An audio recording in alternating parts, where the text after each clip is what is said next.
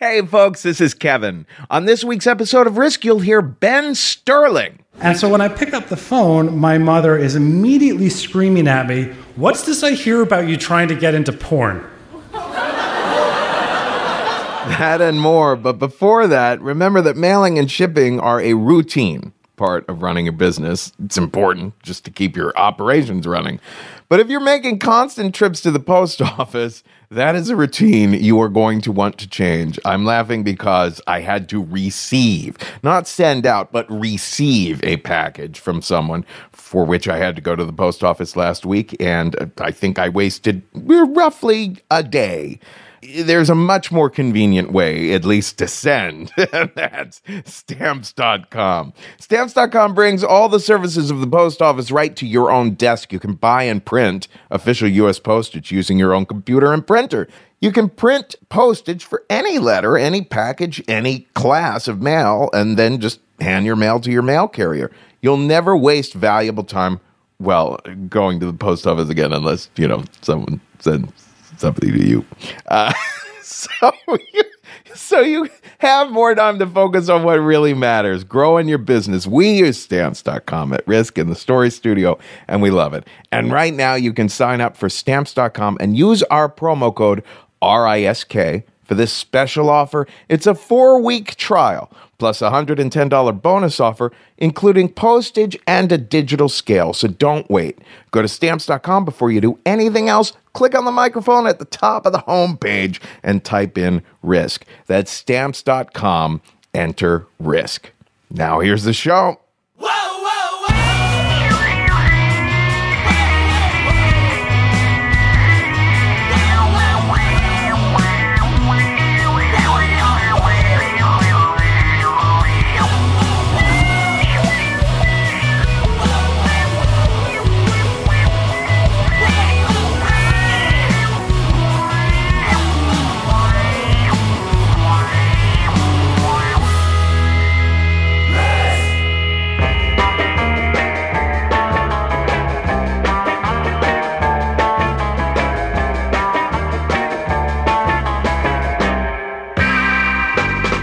Hello, kids. This is Risk, the show where people tell true stories they never thought they'd dare to share. I'm Kevin Allison, and this is the crew cats behind me now. We are calling this week's episode Troubled Love. Kids, this is not our Halloween episode this week.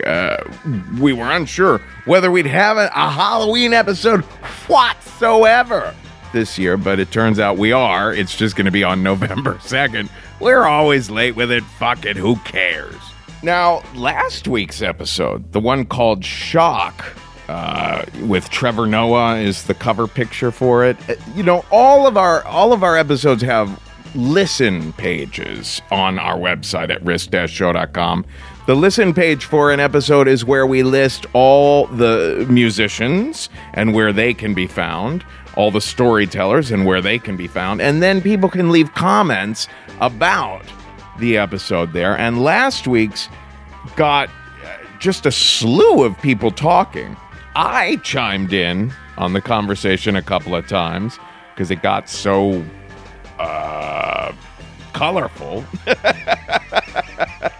And as always with these internet comment boards, there are going to be people, you read a comment and you think, holy shit, that was really insightful. That had a lot of nuance. Thank you for helping me see something in a slightly different way. And then there are people who are like, yeah, okay, that was not constructive. But that is the nature of the beast. And I think, there's something to be said. It's a good thing in some ways that the podcast gets people feeling so passionately one way or another. So if you ever have something to say, join the conversation. If there is one last thing, though, that I would recommend, it's that commenting there, you might want to keep in mind that the storytellers themselves are likely to see those comments, and most of these people are not professional artists and public figures.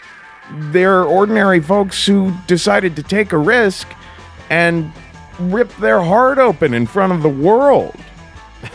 Case in point, on today's episode, 3 people are going to share very intimate details about very intimate relationships they lived through. In a little bit, we're going to hear from Gail Thomas, who is based in New York City, but first, one of those people who had never gotten up in front of a live audience before to share a true story. He did on this particular night in Toronto, Canada, in front of 300 people. This is Ben Sterling with a story we call The Puppets.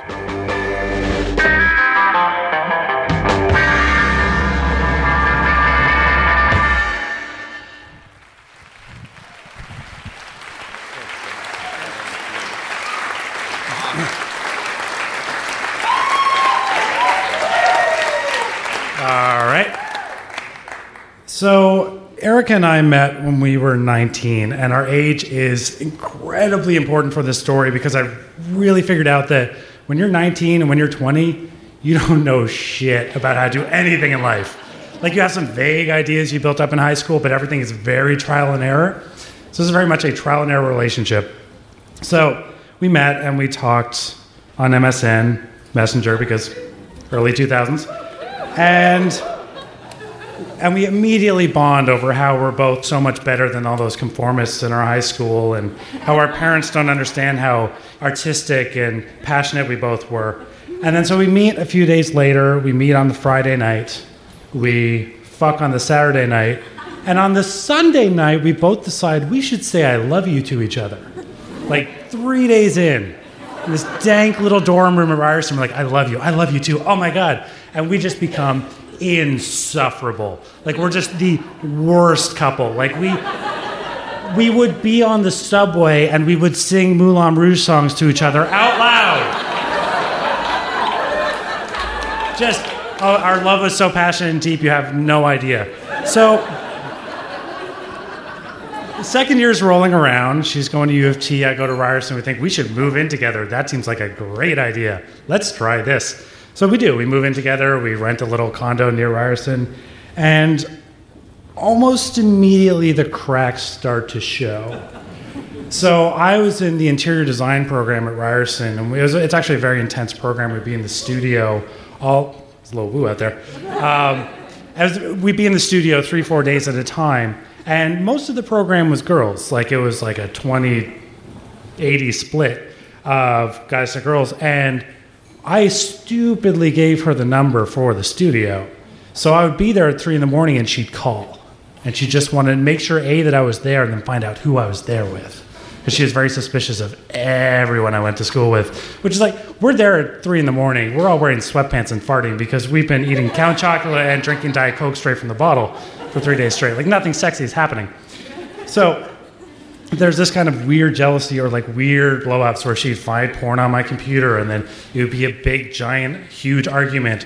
And her solution would be like, well, if in order to make sure you don't have porn, you can never access the internet while we're from your computer. You just don't get the internet. And we thought that was fine because we were 20 and calling into the Dan Savage podcast was not a thing yet.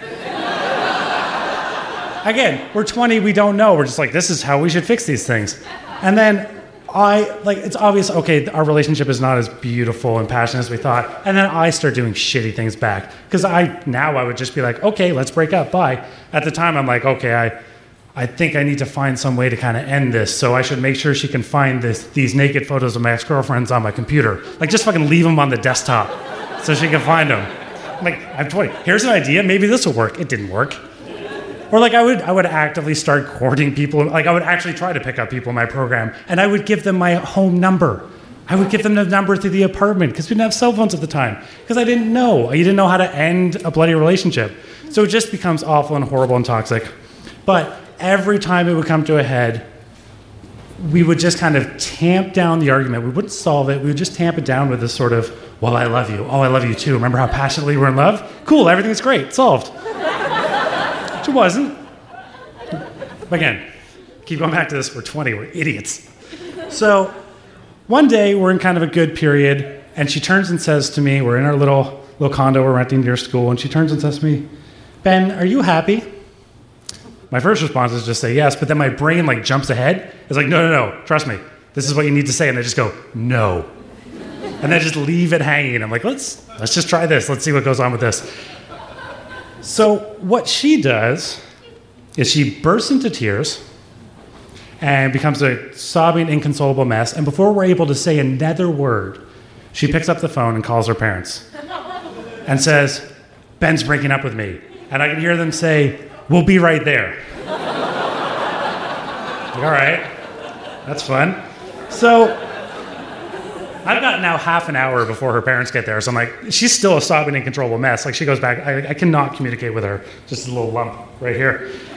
So I'm like, all right, well, I may as well just call my dad because my dad has always done me the kindness of letting me know when his relationships are going down in flames. So let's give him a call.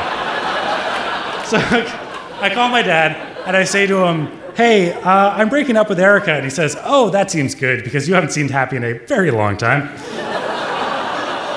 And he's like, "So where's it at right now?" I'm like, "Well, I told her I wasn't happy and now her parents are on the way." It's like, my dad's response is, "Well, good luck with that." And he just hangs up the phone. Thanks, Dad. So then her parents arrive. And immediately, this is when the conversation starts, is when her parents get there. And all three of them sit down on the couch, and I'm sitting down in a chair facing them. And I'm immediately facing like this tribunal of all three of them. And I'm saying things like, "Well, I just don't feel like either of us are happy." And then all three of them, almost in unison, would say, "We don't think that's good enough." Which is crazy, because she's never got along with her parents. This is the most unified I've ever seen them. And then she's saying things to me like, "Well, what about the other day when you fucked me? Were you just trying to have a little bit more fun before you kicked me to the curb?" And her dad's sitting right there. So that lasts 3 hours. Like I had to go on a walk around the block with her dad for a while. Like it was just every fucking nightmare of that. So then finally we get through that. She leaves with her parents, leaves me in the apartment, and they're gone. You'd think that would be the worst breakup ever, but it wasn't. Because she had other things she was going to try because she's 20 and a big relationship was ending, so she wasn't sure what to do. What I figured out to do, rather than try to find a new place, was I just went and got shit-faced at every party I could find for about 3 days. So 3 days later, I wake up. Well, I'm passed out. I'm unconscious in a crappy little futon, little IKEA futon we used to share. And the phone rings. And I pick it up, and what I didn't realize was that her second idea of what to do was to call my mom. And so when I pick up the phone, my mother is immediately screaming at me, "What's this I hear about you trying to get into porn?"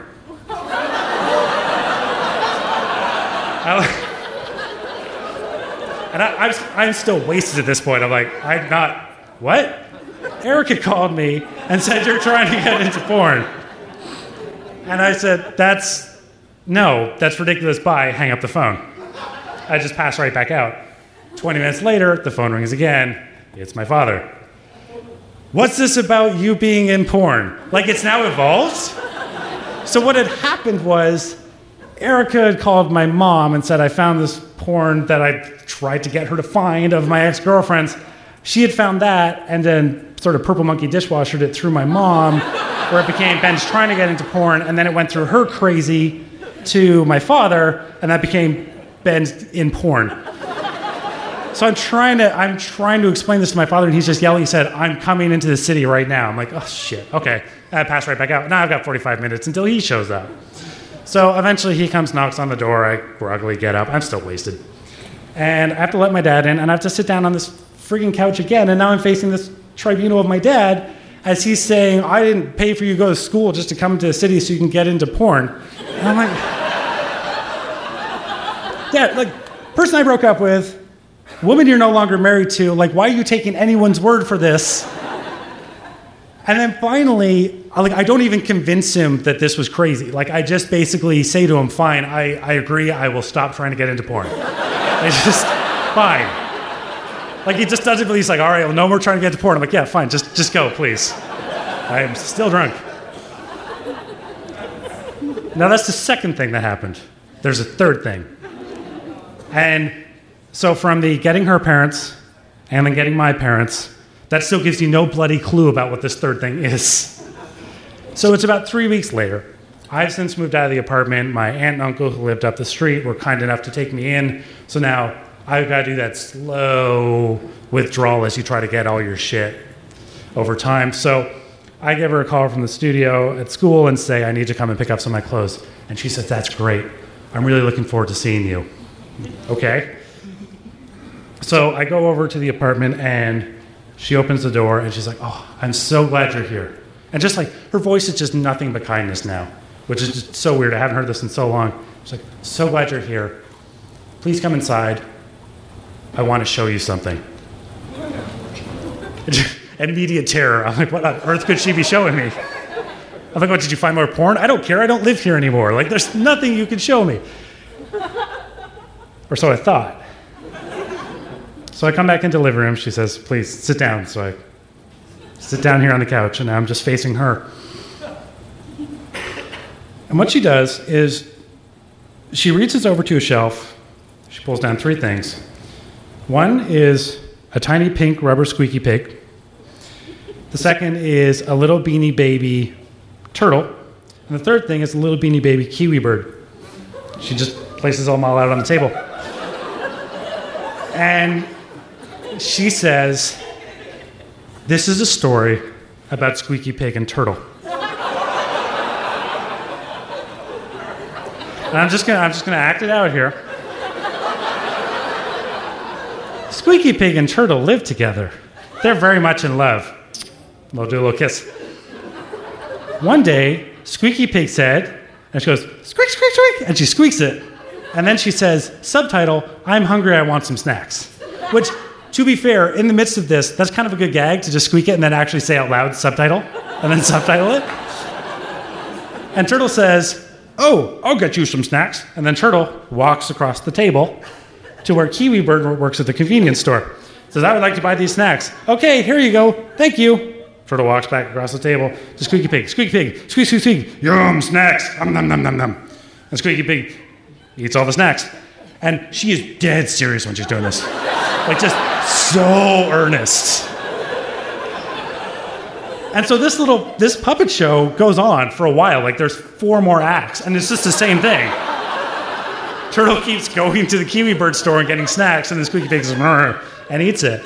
And the whole time, I'm sitting there, like, trying to figure out my path to the exit, because I'm pretty sure this is going to end with Squeaky Pig just pulling out a knife and saying, now you have to die. She's just that serious about it. But then finally she gets to the end. Squeaky Pig just has a revelation. She's like, squeak, squeak, squeak. I realize I've never thanked you for all the nice things that you've done for me.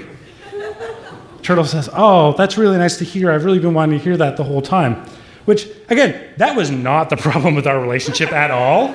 She was trying a thing. And she found this one little part of the relationship she felt was not going great. And she's like, if I can admit that, then it can solve everything. It can solve everything that's happened. The parents coming over to trying to convince my parents I was going to porn. It can solve everything. And what would make it even better is if I can make my point through a bloody puppet show.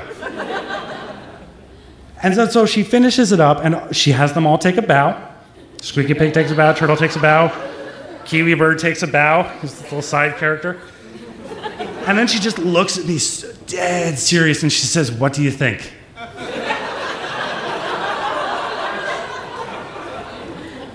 And I just, with this much, and this is the thing, if she had seemed unhinged when she was doing it, it would have been fine. But she was just so serious about it, which made it just so much scarier and sad. So I just said, with as much kindness as I could, I think I need to go. And she's like, didn't you need to grab clothes? I'm like, I'll get them next time. It's fine, bye. And I just run. I just get out of the door. And that was it. That was the weird 3 stages of our breakup. So, now I have a son now. And a lot of him growing up is going to be trial and error too. But if he ever comes to me and says, hey, I broke up with this person and I really want to get them back, I'm not going to have good advice for him, but I think I can save him some time by saying, maybe don't try a puppet show. All right, thanks.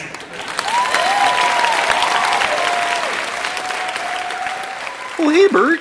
Oh, hi, Ernie. Hey, I brought home some snacks. Oh, okay. Okay, Bert? What is it, Ernie? Is okay all you have to say? Oh, I guess I meant to say Thank you? Yeah. You meant to say thank you, Bert, but you didn't, just like I thought you wouldn't. Ernie, put that chainsaw down! I'm tired of all this, Bert. It has to stop. Ernie, get away from me with that! What are you doing? Ernie! Are you thankful yet, Bert?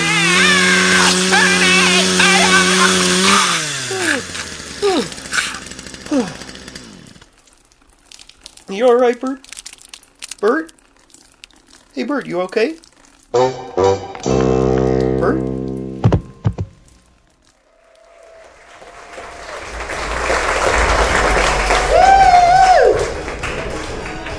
Listen to all that music. That's cool. I like to pace backstage, but I knew you were all out here. So, Wes and I met online, nerve.com. After a few months of dating, he told me that he just wanted to be my friend. My friend that texts me, calls me, emails me several times a day, and sleeps over once or twice a week. Weekends really freaked him out, weekend plans. He would, we'd talk on like Thursday or Friday night, and he'd be like, I don't know, I can't decide, maybe I'll come over. Maybe. I used to call him Mr. Maybe. But I didn't take it personally, because this guy, it took him forever to just figure out where he was going to have his morning coffee. And he'd call me to consult. It's like, I'd be like, you know, well, you went to Starbucks yesterday, maybe the Bean today, you know, the one on the East Village. And I was falling in love with a guy that was incapable of a serious conversation. But I protected myself. We dated other people. For me, nobody else stood a chance, because I always broke down and called Wes. He was like a drug, and I was addicted. And he had six-pack abs. I can't think about this now, or I won't continue the conversation. Six-pack abs. Okay. I never really had a college or a high school boyfriend, and so that's what he was to me. Even though we were in our 40s, we acted like college kids.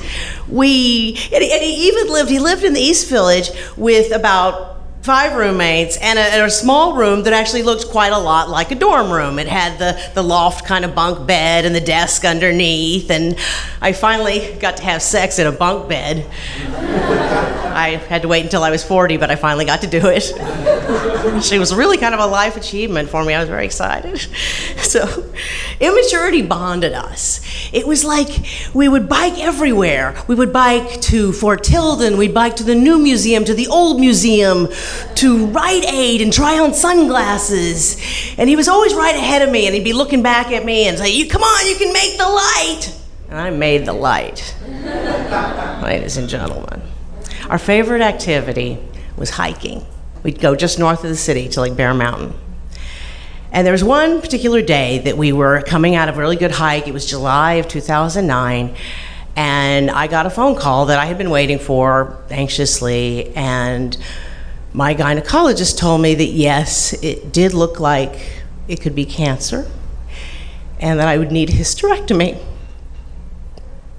I hung up the phone, and Wes said, "Did you have to take that now?"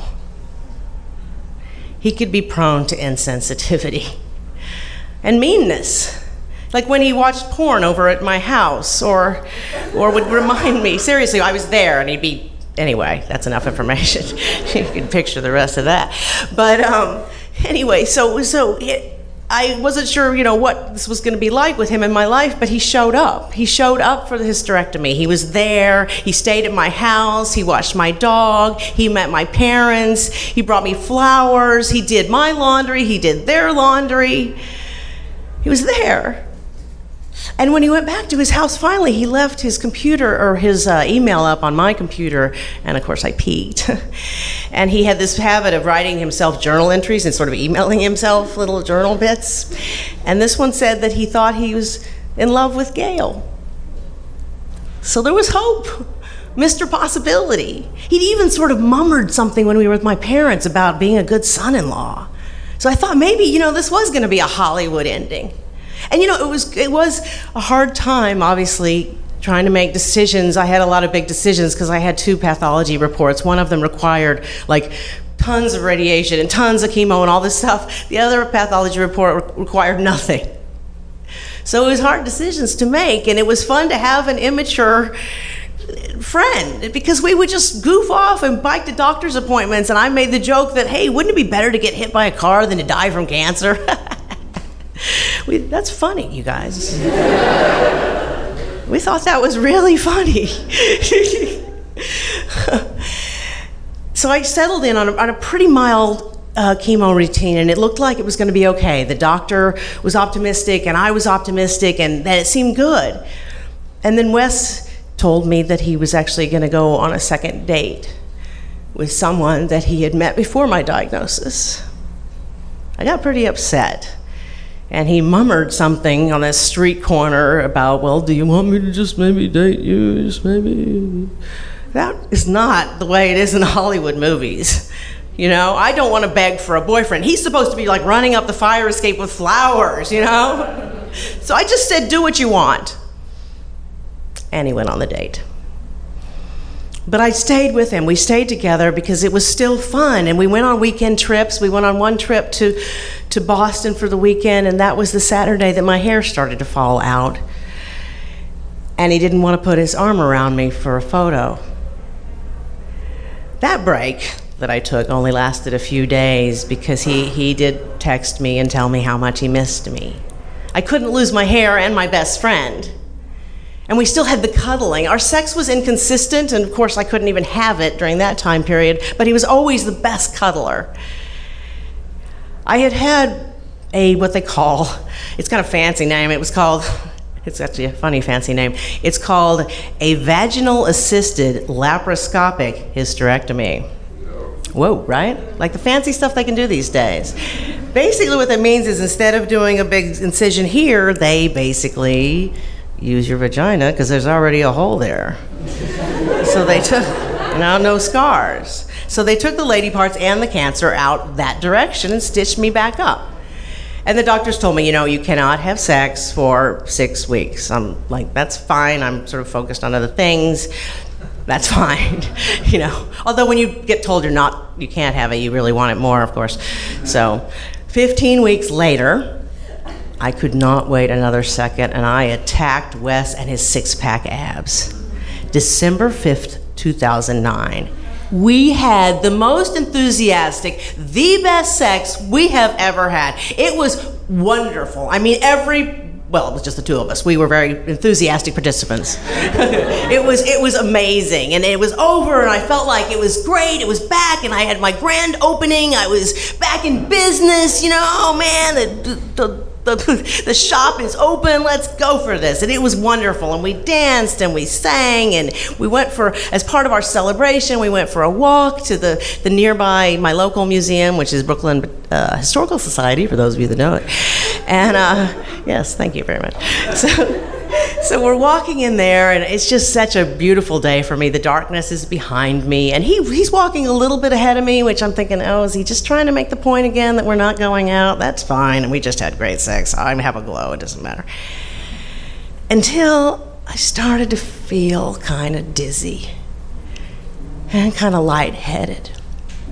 And I started to projectile vomit. I started to feel a lot of pain. And Wes is running over to me like, no, stop, don't do that anymore, stop. It's like, this is not, a college frat party. I'm not drunk, I can't actually control this, or I wouldn't be throwing up all over the museum. So I stumble down to the bathroom, and I sit on the toilet, and I look down, and there's something pink coming out of my vagina. It's like my lips have lips. And I touch it, and I tell it to be patient, and I call the doctors, and they say, get over here. And Wes comes around the corner, and I swear I will never forget his face as long as I live. He comes around the corner, and he's like, whoa! No man should ever have to see that. I actually felt sorry for him. But we stumbled out onto the street, got a cab. On the way there, he calls his friend, who's a doctor in Brighton, England, and he puts me on the phone with his friend, and the friend says, yeah, she sounds like she's in pain. I'm like, okay, thanks. That's cool. So I get, we get to the emergency room, and they took me in pretty quickly, and they put me in the examining room, and Wes is like, do you want a magazine? And I'm like, no, thank you. I don't need to read about Jennifer Aniston at a time like this. I can't read anything. And he disappears. He reappears as they're wheeling me into surgery. And I have the the surgeon on one side of the gurney telling me that it was my bladder, in fact. The stitches had broken. My bladder was starting to come out of my body to visit New York City, and they would try to see if they could save it, but she didn't know. On the other side of my gurney, I have Wes freaking out about where to put my keys and my wallet because he doesn't want to hold them. So I go into surgery not knowing if he's going to be there when I get out. The surgery was successful. My bladder is fully, properly back where it belongs. You don't know many people who've touched their bladder, ladies and gentlemen. So, for a while, Wes and I laughed about his ability, his sexual prowess, that he could actually split me in half. Kind of incredible. We thought that was funny. But time went on, and ultimately, I let go. Because maybe isn't enough. Thank you.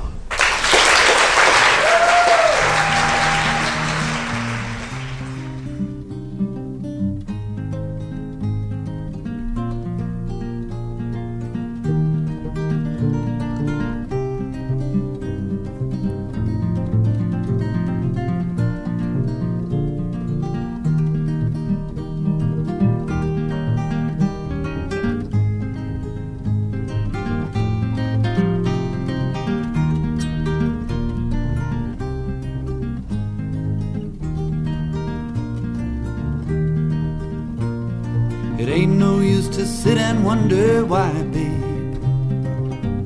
It don't matter anyhow. And it ain't no use to sit and wonder why, babe.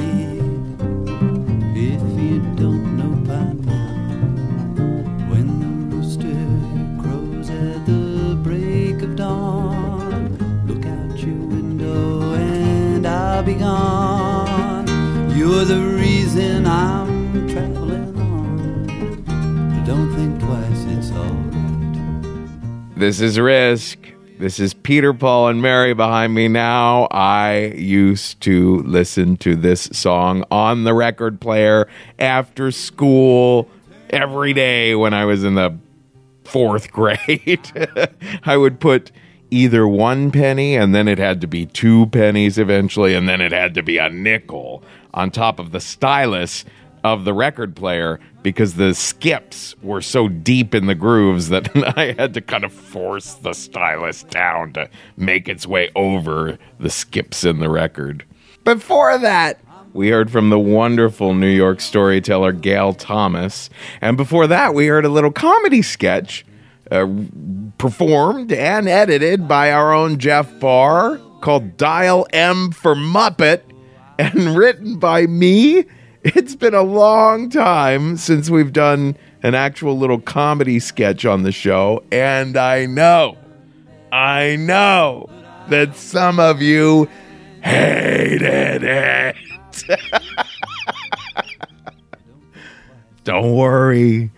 Don't fret. I totally comprehend that Ira would not have featured Ernie chainsawing Bert's limbs off on his show.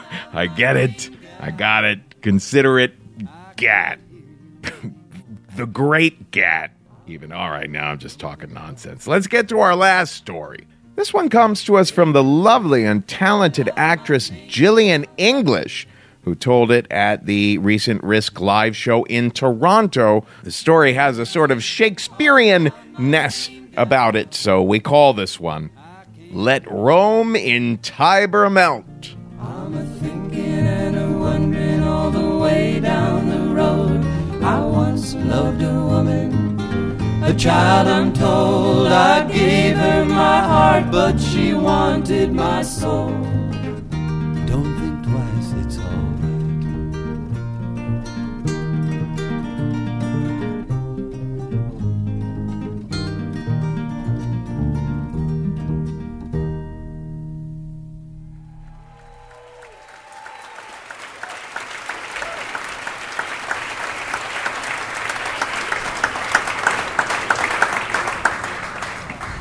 There was something very Shakespearean about my relationship with Will McGregor right from the beginning.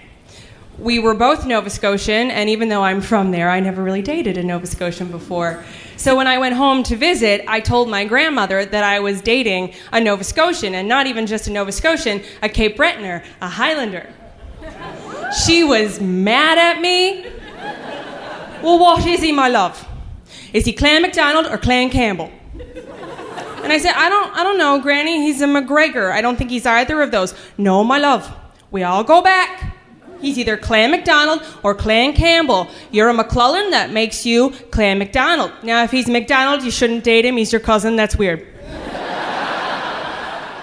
And if he's Clan Campbell, then you really shouldn't date him because Campbells are dirty, traitorous murders. And I said, Granny, okay, that clan war was in 1692. I think we can let that go. Tell that to your dead ancestors, what were murdered in their sleep by dirty, traitorous Campbells. Date your cousin, my love, but don't you dare date a Campbell. He'll break your heart. So Will was a Campbell. We were star-crossed lovers right off the top, Capulets, Montagues, but we decided to cross party lines and defy our families and date anyway, because no one really cared except for my 96-year-old grandmother. And I had been in Nova Scotia for 2 weeks, so I hadn't seen Will for 2 weeks when he came in to audition for Antony in the production of Antony and Cleopatra I was mounting. Now, I was producing this show, and I was also playing Cleopatra. I had just called off a wedding like 2 years prior, and it took me some time to get my power back. So I was being very assertive, voted most likely to always have an opinion. So there was that. I was very assertive. I was the artistic producer of my own company, so I was really into my own power. I also play Aussie Rules football, very violent contact sport, and I'm good at it. So every guy who came in to audition for Antony, I steamrolled them. I emasculated them instantly. They came in with bravado and machismo, and I matched it. And they deflated. Their posture would go, their breath support would go, everything would collapse, and I would just walk all over them.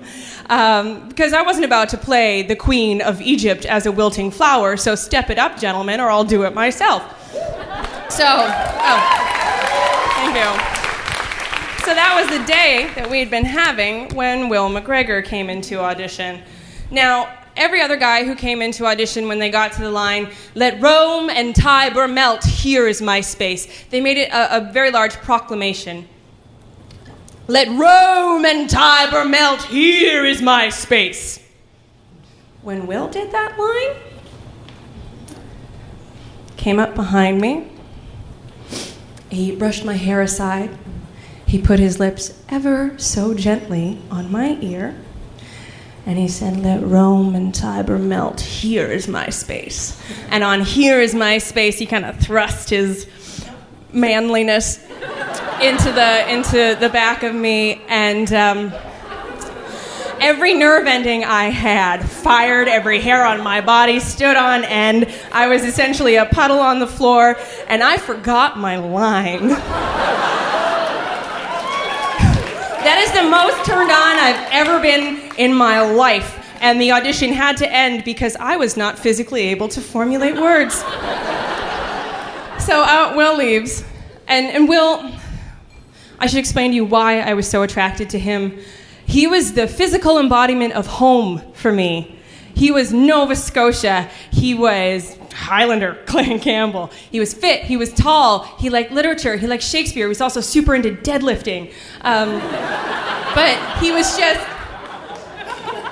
was the down-home boy that I was supposed to have been with the whole time, and here he finally was. And so, anyway, Will leaves because the audition was over, and the director looks at me and goes, "Who was that? And please tell me you're sleeping with him." I think his name is Will, and yes, I am. She said, "I hope that won't be a problem because you two are about to be working together."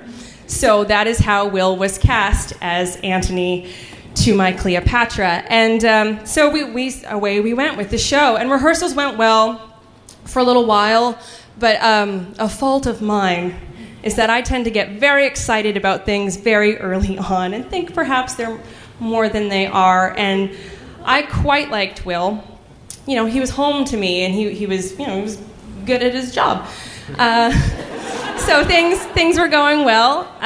But one thing that really bothered me about Will is he never said thank you. Not ever. It didn't matter what. Like, I could bring him dinner, I could offer him a kidney. He would not say thank you. And it drove me insane. And he would be coming to rehearsal straight from work, so I'd bring him a meal. He'd come straight from the gym, so I'd bring him a spare t-shirt. Now, he was working out a lot because we were doing a very sexy production of Antony and Cleopatra, like leather chaps, shirtless. So it was fair. It was fair for him to really want to work out. And I was concerned because Will had a heart condition, and we both, I knew about it, we talked about it, and I wanted to make sure he was being safe in his workouts because they were very intense, and he was. But I'd bring him an extra shirt, and he would just not say thank you. Like, can you just say thank you for me? No? All right, fine. I don't think he was willfully trying to be mean or rude. I think he just forgot. He would just forget to say thank you. I mean, he was coming out of a very messy breakup. A woman had really broken his heart. Samesies for me. I called off a wedding. You don't do that without some damage. So we were both just trying to get back to normal, but I thought we had a really good shot. I thought that this could be, the one.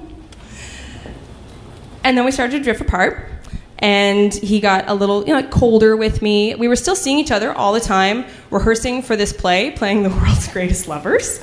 But I started to notice that we would see each other in rehearsal and then not do anything outside of rehearsal. And so one night when we were leaving, we were walking to the subway, I said, so things have been kind of different with us recently. Do you want to talk about that?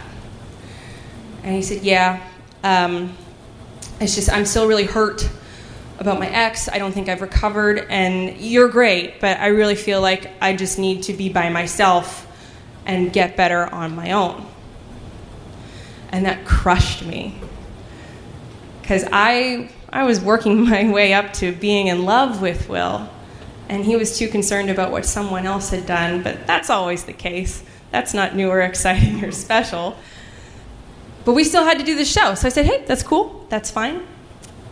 You be alone. Not that he could be alone, because again, we saw each other all day, every day to do this show. So rehearsals got strange. We were very hot and cold. We would come into the rehearsal hall. We would not say a word to each other. We would go backstage, furiously make out, and then go and do the show, do the rehearsal, and then leave without speaking to each other. So, it was weird, and the rest of the cast is like, what is happening? I'm supposed to be a professional here, you guys. A perfect example of this was one night I was running late for rehearsal, and I was trying to get away from work, and a door got scraped over the top of my foot, hard, and I had a huge gash in my foot. It was bleeding, it was gross, but I was running late, so I went to rehearsal, and I get there, and Will's there, obviously, and he just takes me aside, takes me into another room, cleans out my foot, bandages it, and we don't say a word to each other the whole time, and then when he's done, he looks at me and says, do you want a hug? And I said, not from you, and I slammed the door in his face. So that's where that was. So then we moved into the theater that we were going to be performing in, and we were doing our tech rehearsal. And we were at the point of the play. If you don't know Antony and Cleopatra, Antony decides he's going to kill himself. So he stabs himself in the gut, and then he goes, oh, I'm going to die. Bring me Cleopatra. So I've been brought to him, and he's in my arms, and he's dying. And I'm looking at him. He's very clammy. He's sweaty. His eyes are wide. His whole body is tense. His breathing is super erratic. And I was like, Will's always been a pretty okay actor, but he is committing right now for a tech rehearsal. Go, yeah. And he looks in my eyes and he says his line, I'm dying, Egypt, I'm dying. And at that moment, our stage manager got on the mic and goes, okay, guys, that's 10. We'll see you back tomorrow. And Will looks at me, and he was like, you got to get me to the hospital right now. Because he was dying, Egypt, he was dying. That heart condition of Will's that I was so concerned about when he was working out, that's a variant of Wolff-Parkinson White that he had. And that basically meant that he had errant electrical pathways in his heart that would cause his heart to just beat at highly erratic rhythms for reasons we didn't know. And it had flared up a couple times, and it was just little, and then it would die down. But this was not a little thing. This was quite large. I was producing this show. I invested a lot of my own personal money into it. We were opening in 48 hours. I did not have an understudy, and he was wearing his costume. So I said, go change, and I'll call a cab. I don't know why I didn't call an ambulance. I called a cab, but I was not about to try to make brand new leather pants in less than 48 hours. They were going to cut them. No, go change. So I made him change. I got him to the hospital in less than 10 minutes. He was fine. So when you arrive at the hospital, normally for outpatients, you have to wait for quite some time. When Will and I got there, he said, I have Wolff-Parkinson White, and I'm having an attack, and eat right away. If you want a hospital hack, that'll get you in real quick. So they took Will in right away, and I'm left at the front to fill out the paperwork. And that was okay. I had his address. I had his, I knew his phone number, all of that, until the nurse got to the section. So she said, and what is your relationship to the patient? And that's when the world stopped. What is my relationship to the patient? Do I say he's my ex-boyfriend? Do I say we're co-stars? Do I say he's an actor, I'm a producer? Do I say I thought I could maybe love this man and I thought maybe he could love me too, but it seems now not so much, but we're very involved professionally and I can't let him die 48 hours before we open? Do you have room on the line for that? So I said I was his friend. I went with friend. We were friends. So in we go to the hospital, and when we got there, Will had a resting heartbeat of 186 beats per minute with spikes up to 250. You hit 300, you pass out, the body can't handle it. And Will was on the verge of losing consciousness several times throughout the evening, and it was terrifying. And I sat on the edge of his hospital bed and I watched the heart monitor, and it would be at 170 and then drop down to 60 and then right back up to 280. And it was all over the place, and I couldn't wrap my brain around what was happening in his body. And they thought that maybe it would normalize on its own. It didn't. So they tried a drug via IV. Took an hour to administer, an hour to see if it worked. It didn't. There was only one option to get Will's heart beating at a normal rhythm so that he didn't die, and that was to put him under, momentarily stop his heart, and shock it back into a normal rhythm.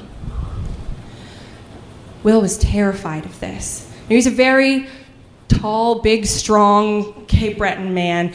He did not show fear, except in this moment. I've never seen anyone look more just like a scared child, and I don't mean that in a mean way. I mean he just looked lost and terrified because he had been presented with two options of death, and he had to pick the one that was least likely.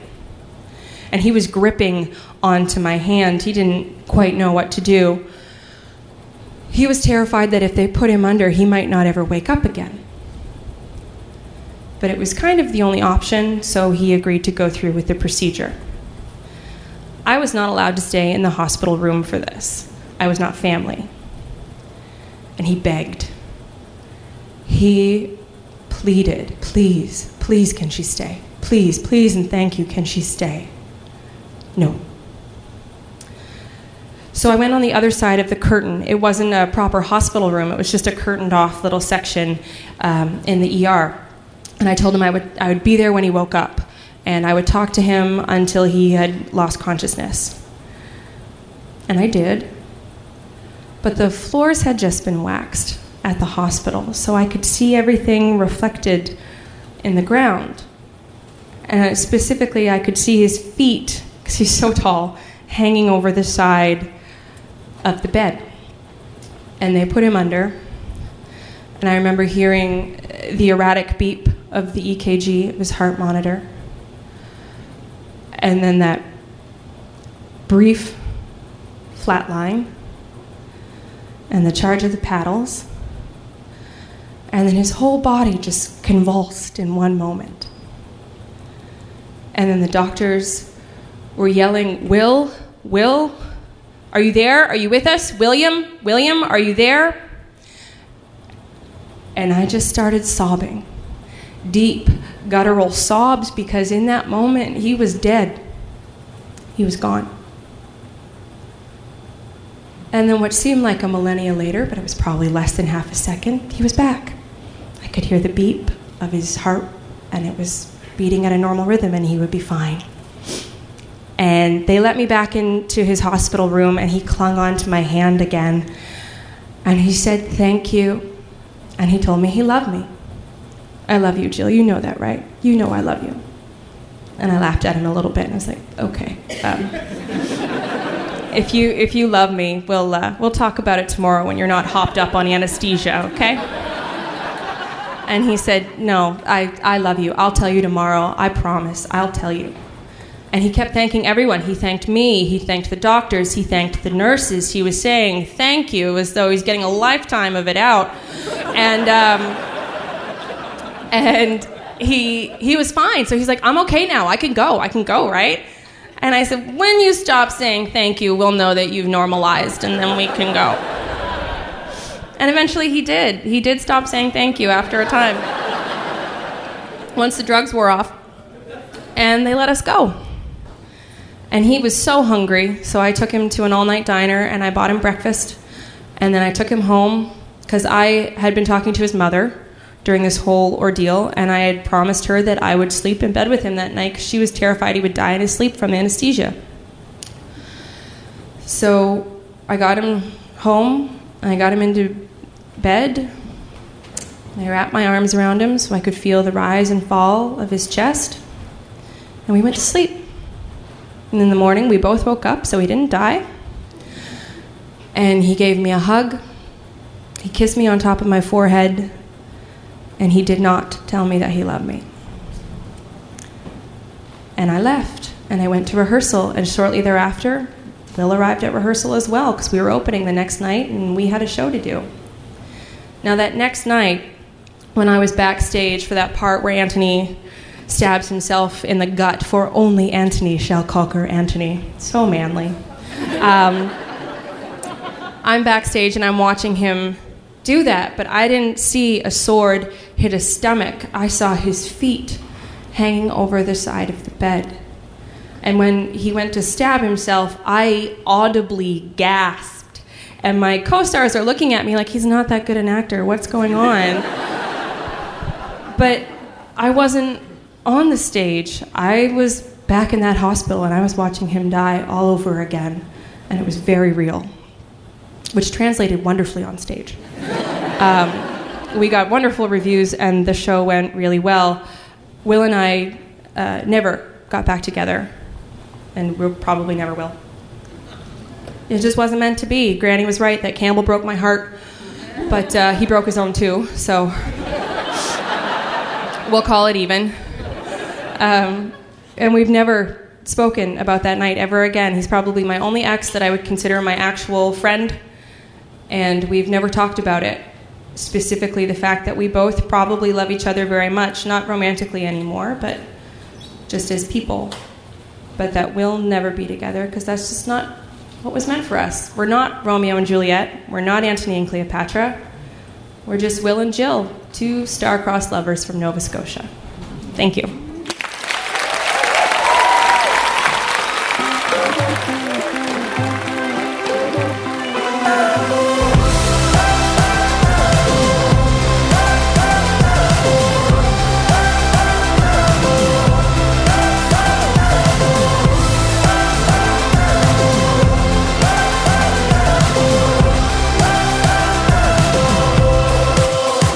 We would have dress careless, would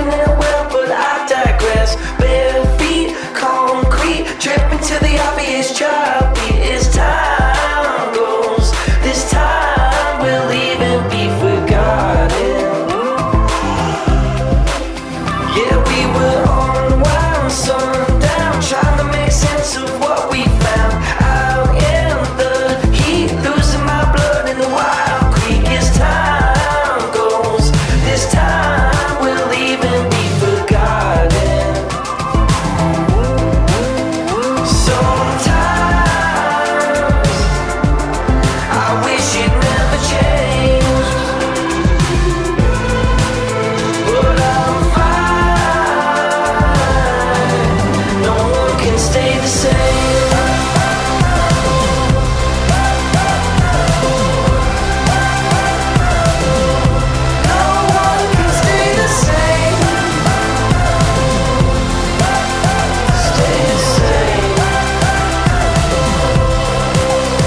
That is all for this week's episode, folks. This is Junior behind me now. And hey, we have a big announcement for anyone who lives in New York City, the home base for Risk, the place where we originated. Our show here in New York is moving to a much bigger theater. We're moving to the Bell House in Brooklyn starting in January. Make sure to spread the word. We're going to be at the Bell House every fourth Wednesday. I want to say a very heartfelt thank you to two fans in, I think it was Toronto, named Lisa and Mark, who wrote me a beautiful letter and gave me a copy of a book called The Inside Out Revolution. I devoured it, and I am now on to a bunch of other books along the same lines of thinking, but I don't know how to reach you two, so I'll just say thank you here. In the meantime, let's scroll down the tour page at risk-show.com. On November 6th, we'll be in Atlanta. Come out and see us. On November 14th, Milwaukee. We're still taking pictures for that one. Theme is Fuck This. On the 19th, we're back in New York. On the 21st of November, we are in Cleveland. Still taking pictures for that one as well. The theme is So Emotional. On November 28th, we're in LA. On December 12th, we are in Salt Lake City. The theme is Twisted, and we're still taking pictures for that one as well. If you've never been over to thestorystudio.org, get over there, because if you live in New York or Los Angeles, we have in-person workshops. If you don't, we have video lecture courses that you can take in your own time. Or I train people one-on-one over Skype, and of course, we have our corporate workshops as well. That is all at thestorystudio.org. Folks, today's the day. Take a risk.